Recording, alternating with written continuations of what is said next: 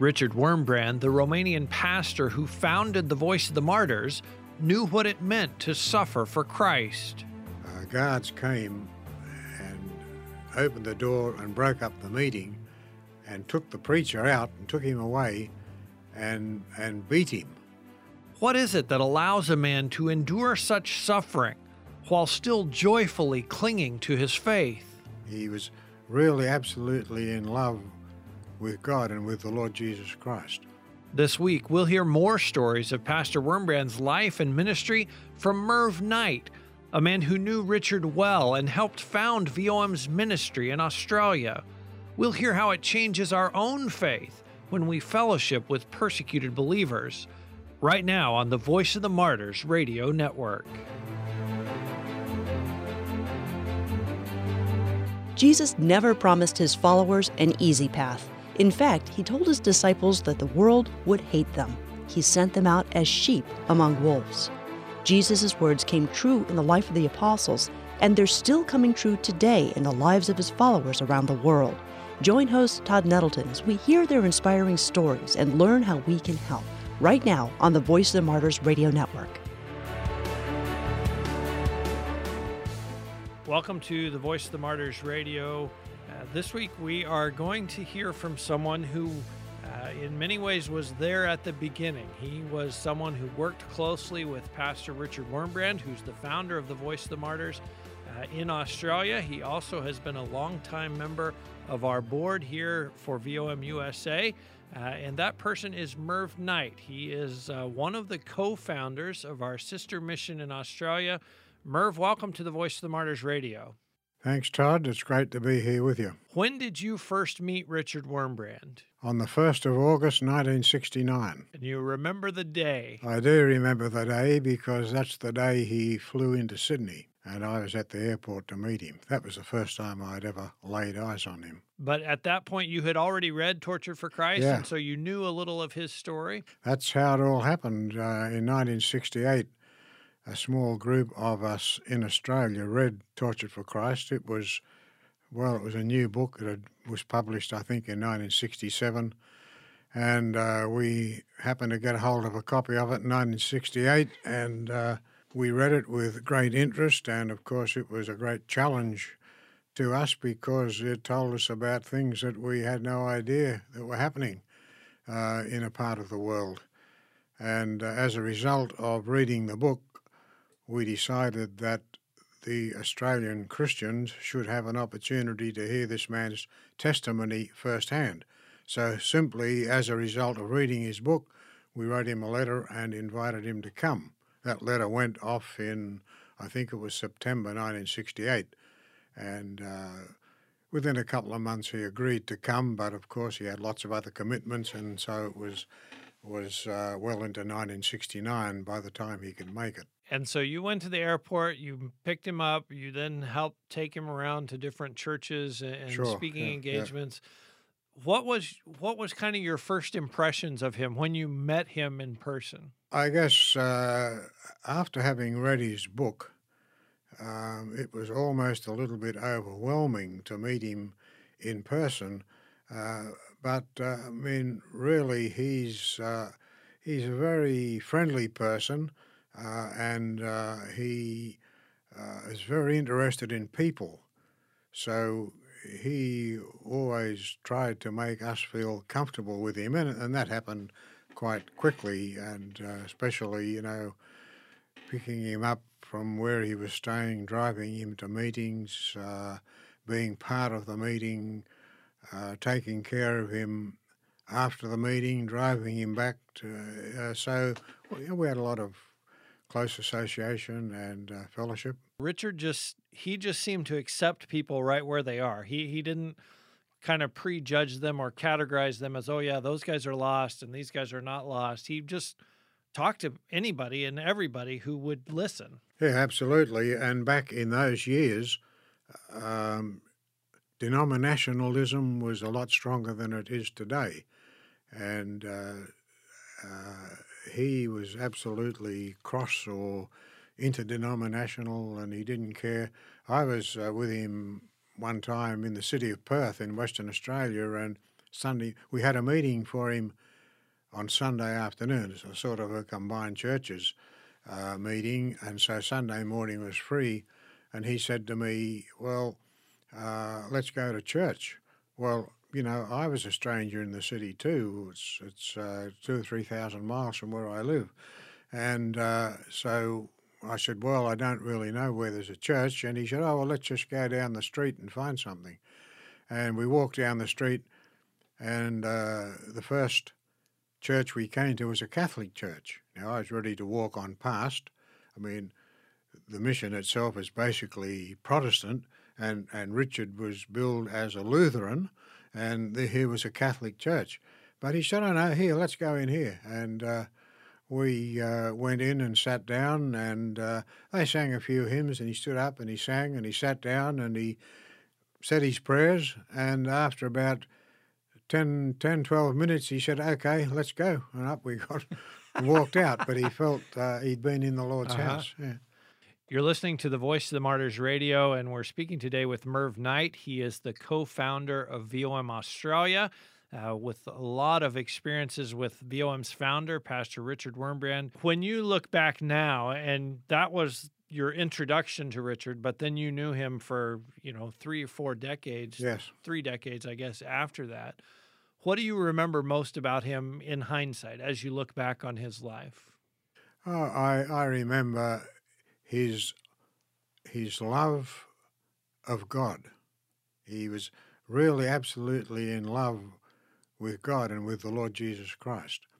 And he also had a great love for the Jewish people, because he himself was Jewish, Romanian Jew, and he also had a great love for the Russian people. And even though communism we would think of as having come from Russia, Richard still loved the Russian people, and he really wanted to be a missionary to the Russians, but it wasn't possible living in Romania, first of all under Nazi times during the Second World War, and then in communist times when the Russians came in 1944 and took over the country. And there was just no possibility. I mean, it was almost impossible to maintain Christian work and witness in Romania itself, which had to be done underground, which, of course, is why he went to prison. But he still had this great love for the Russian people, and he had prayed that God would enable him to take the gospel to the Russians. But, it just didn't eventuate.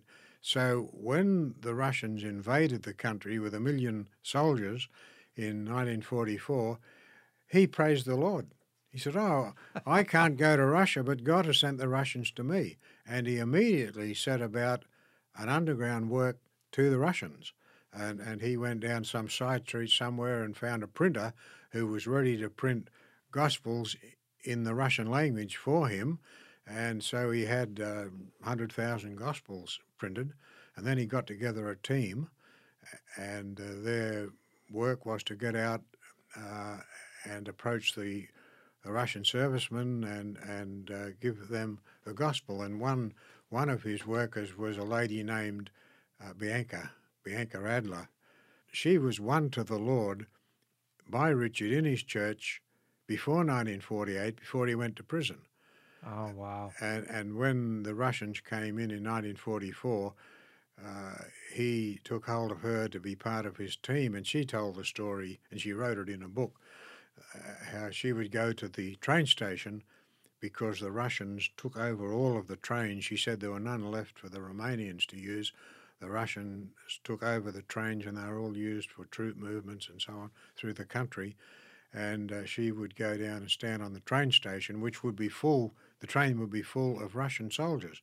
And she would just wait there with a bag she had full of Gospels, standing around as though she was watching the train and watching the soldiers. And then only when the train began to move, she'd quickly move in, because the soldiers were all hanging out the windows and looking and waving, and she'd quickly hand out these Gospels, which were very willingly taken. Uh-huh. And then they always had a KGB minder on the train, and he was at the other end. And she told me how, he would be looking and he'd be leaning out the window and shaking his fist at her and mouthing swear words at her. And then, of course, he'd make his way through the train to collect this contraband, but the soldiers by then had stuffed them inside their tunics and moved off. And so that was a bit of her missionary work, and that was Richard's attitude towards the Russians invading his country. It says a lot about a person, and in this case, Richard particularly, that 1 million soldiers invade your country, and you say, "Praise the Lord!" That's right. Yeah, he's brought these Russians to me because I want to minister to Russians. Isn't this great? It gives you a kind of a picture of how he saw the world, and just the fact that he could say, "Hey, this is a great ministry opportunity."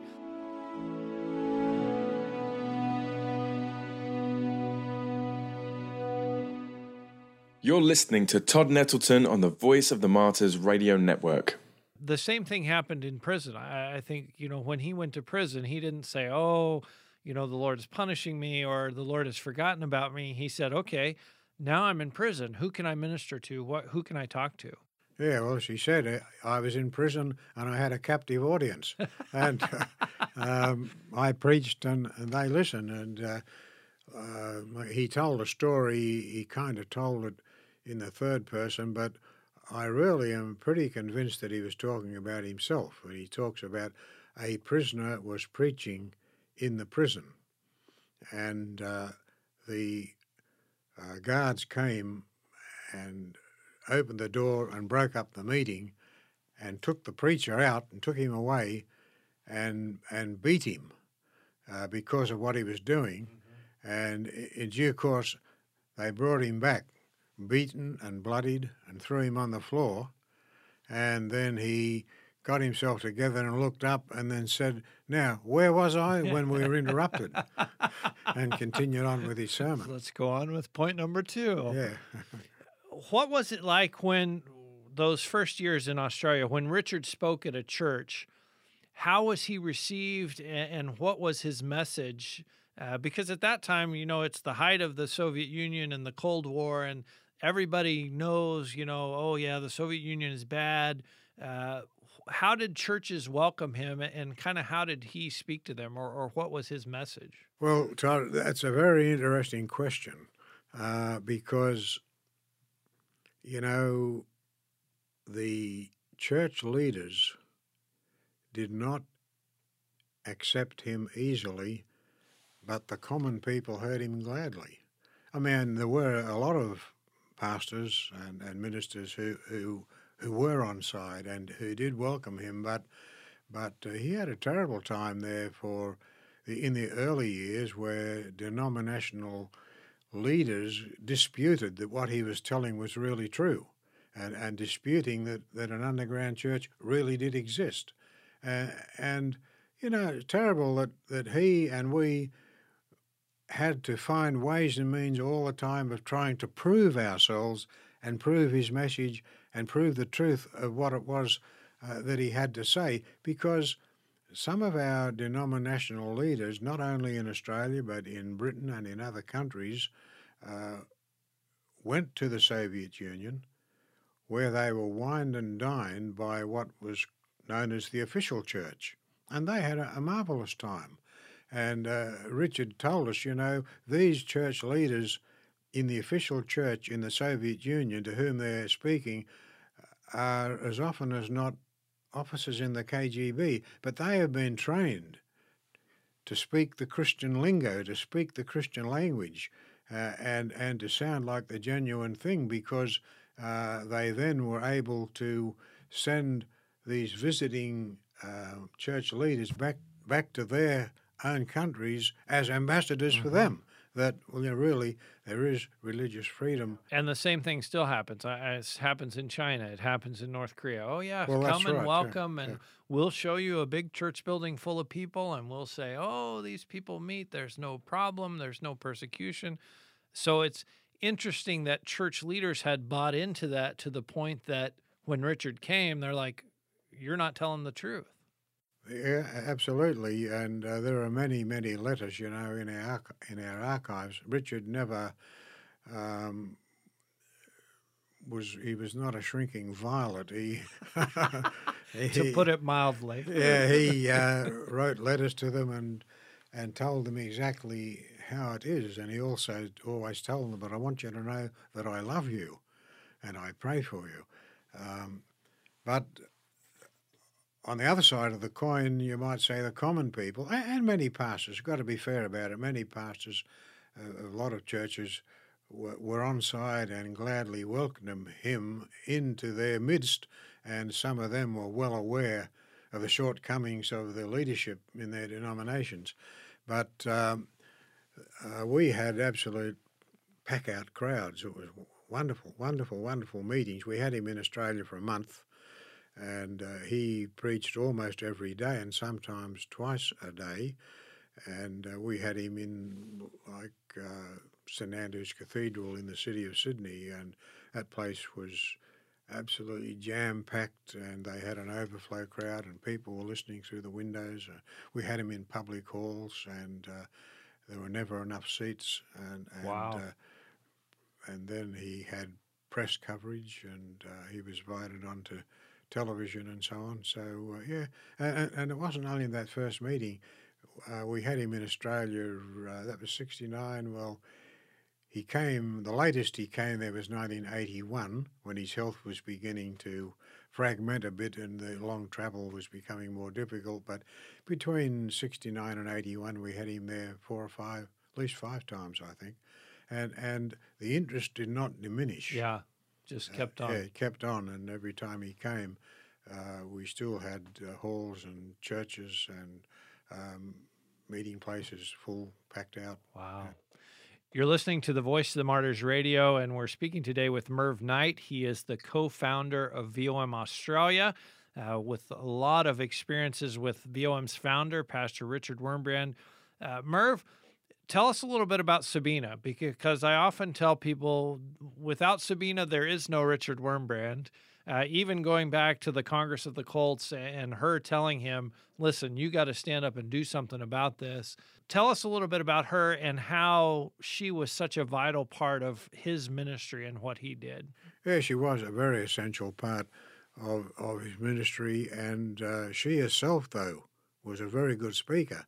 I would dare to say sometimes I thought she was a better speaker than him, because she spoke mostly at ladies' meetings, women's meetings, and he would quite often introduce her in his meetings, and she'd come up and speak for 5 minutes or so, 10 minutes sometimes, and she also had a very vital message. And of course she had a great testimony because she also suffered in communist prisons and had many stories that she could share about that part of her life. And she's a very loving person, and I remember, Tom White, who was very closely associated with them also in the early days, asked Sabina if she would sum up what the mission meant in just one word, and she shot back immediately, fellowship. And she was saying how we were able to have that almost mystic fellowship with Christians in the underground church by the kind of help and encouragement that we were able to give them and to share with them in their sufferings and to help them know that they were not forgotten and that we loved them and prayed for them and cared for them.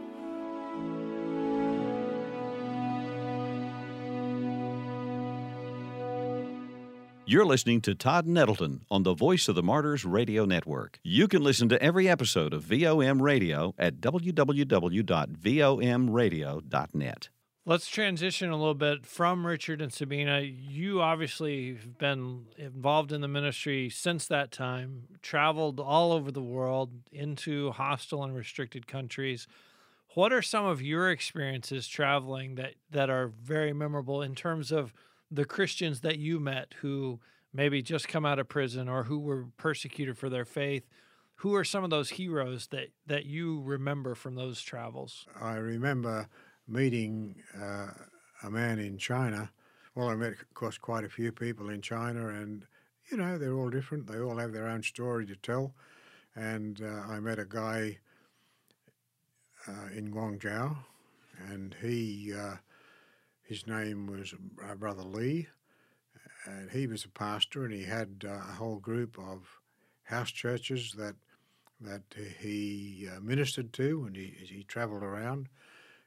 And, of course, he ran foul of the authorities. They didn't like what he's doing, and it's amazing the lengths to which they would go to stop his work. And he had a church, and they told him that he had a house that he used for an underground church meeting. So they told him that it was no longer legal. He was not to use that meeting, and he took no notice of them and continued on with his meetings. So they came along and welded a big steel door or great gate right across the doorway of the house so that nobody can get in. Nobody could get in, and the house became useless to anybody because just nobody could get in. So the Christians still came, and they sat in the laneway outside the house, and Brother Lee ministered to them there in the open air. And so then they came and they, believe it or not, built a brick wall right across the lane, cutting off access to everybody for anything, and just simply to stop these people meeting in the name of the Lord. Because he was arrested, and he had dreadful experience in prison. He was put into prison, and on one occasion his wrists were handcuffed to his ankles, and so he was left like that for something like 2 weeks. Oh my! Every bodily need he had to be met with his hands handcuffed to his ankles, and to eat his food and whatever, and to sleep. He was simply in that position the whole time.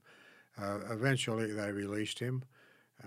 Then they arrested him again, and he had to make, the Christmas lights we put on our Christmas trees. Mm-hmm. You have a look carefully at the label, you'll practically always find made in China.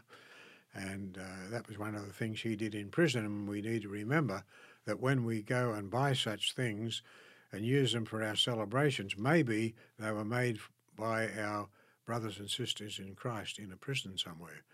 And he had a quota. He had to assemble them, and I forget what it was, 1,500 sets a day or something like that. And if he didn't finish the quota in his work time, he just had to keep going until they were finished. And he told me that, by the end of the days and by the end of the time, his fingers were just raw and red and bleeding from this work.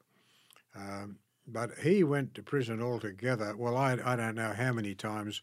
I lost track eventually, but it was at least 20 times, 21 times to my knowledge. And it was quite an interesting technique that the authorities used, because they could arrest him and put him in jail and hold him there for, I think it was 14 days or 15 days, without charging him with anything. So they would put him in jail and hold him there, and then on the 14th day, they would release him.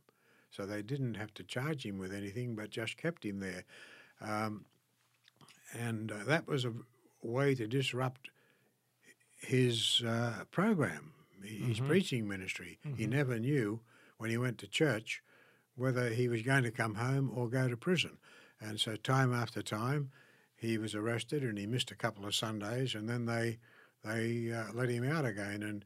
And he got to the point there where he packed a little suitcase and always carried it with him to church, and had it in it, not his Bible, but essential things he would need in prison, because he wanted to be prepared that when they did take him to prison, he had those essential things. And we asked his wife, with a friend, we visited his home and said to his wife, "What do you think about what your husband is doing and his ministry? This has been going on for months, and you never know when he goes off to minister to the house church if he's coming home or not, if he's going to go to prison. And she looked at us and simply said, doesn't it say in the Bible, those who will live godly in Christ Jesus will suffer persecution? I mean, this is what we've always been taught. That's what we expect. What are you asking a question for? It's not a surprise. What's your problem? Yeah. When you go and you meet someone like Pastor Lee and his family, what do you bring home with you, and what do you try to put into practice in your own faith that you learn from them? That's a very good question, and it really, to me, it was always something that deepens my faith and deepens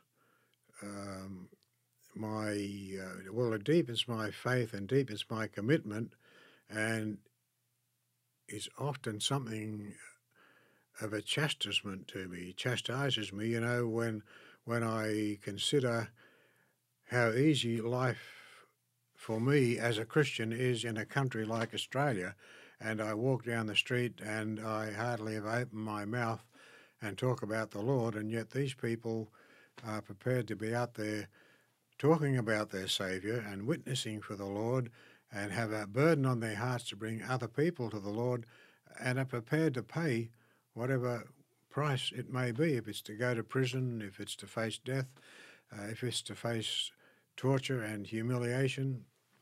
They're up there for it, and they're ready to pay the price. Whereas in our society, we're almost frightened to open our mouths because of the ridicule we might face because we profess to be a Christian. So I think it's a faith deepening experience. If you'd like to share in that faith-deepening experience, I encourage you to sign up for VOM's free monthly newsletter. You can do that at vomradio.net. Also, for U.S. residents, if you'd like to read Tortured for Christ, the book that launched Merv on this path to fellowship with our persecuted family, you can request a free copy from the Voice of the Martyrs. Visit us at vomradio.net for a link. Thank you, Merv Knight, for being our guest. We're going to have Merv come back and join us again soon to share more of his wealth of experiences working with Pastor Wurmbrand and with VOM over the many years of his faithful service to persecuted believers. I hope as we've talked about how much Pastor Wurmbrand loved Jesus, you've been challenged to check your own heart and see if Jesus is your first love and serving him is your highest aim. I'd love to hear your feedback or how Pastor Wurmbrand's life has impacted you and your fellowship with persecuted believers. All of our contact info is on our website, vomradio.net. Thank you for being with us. We'll see you next week on the Voice of the Martyrs Radio Network.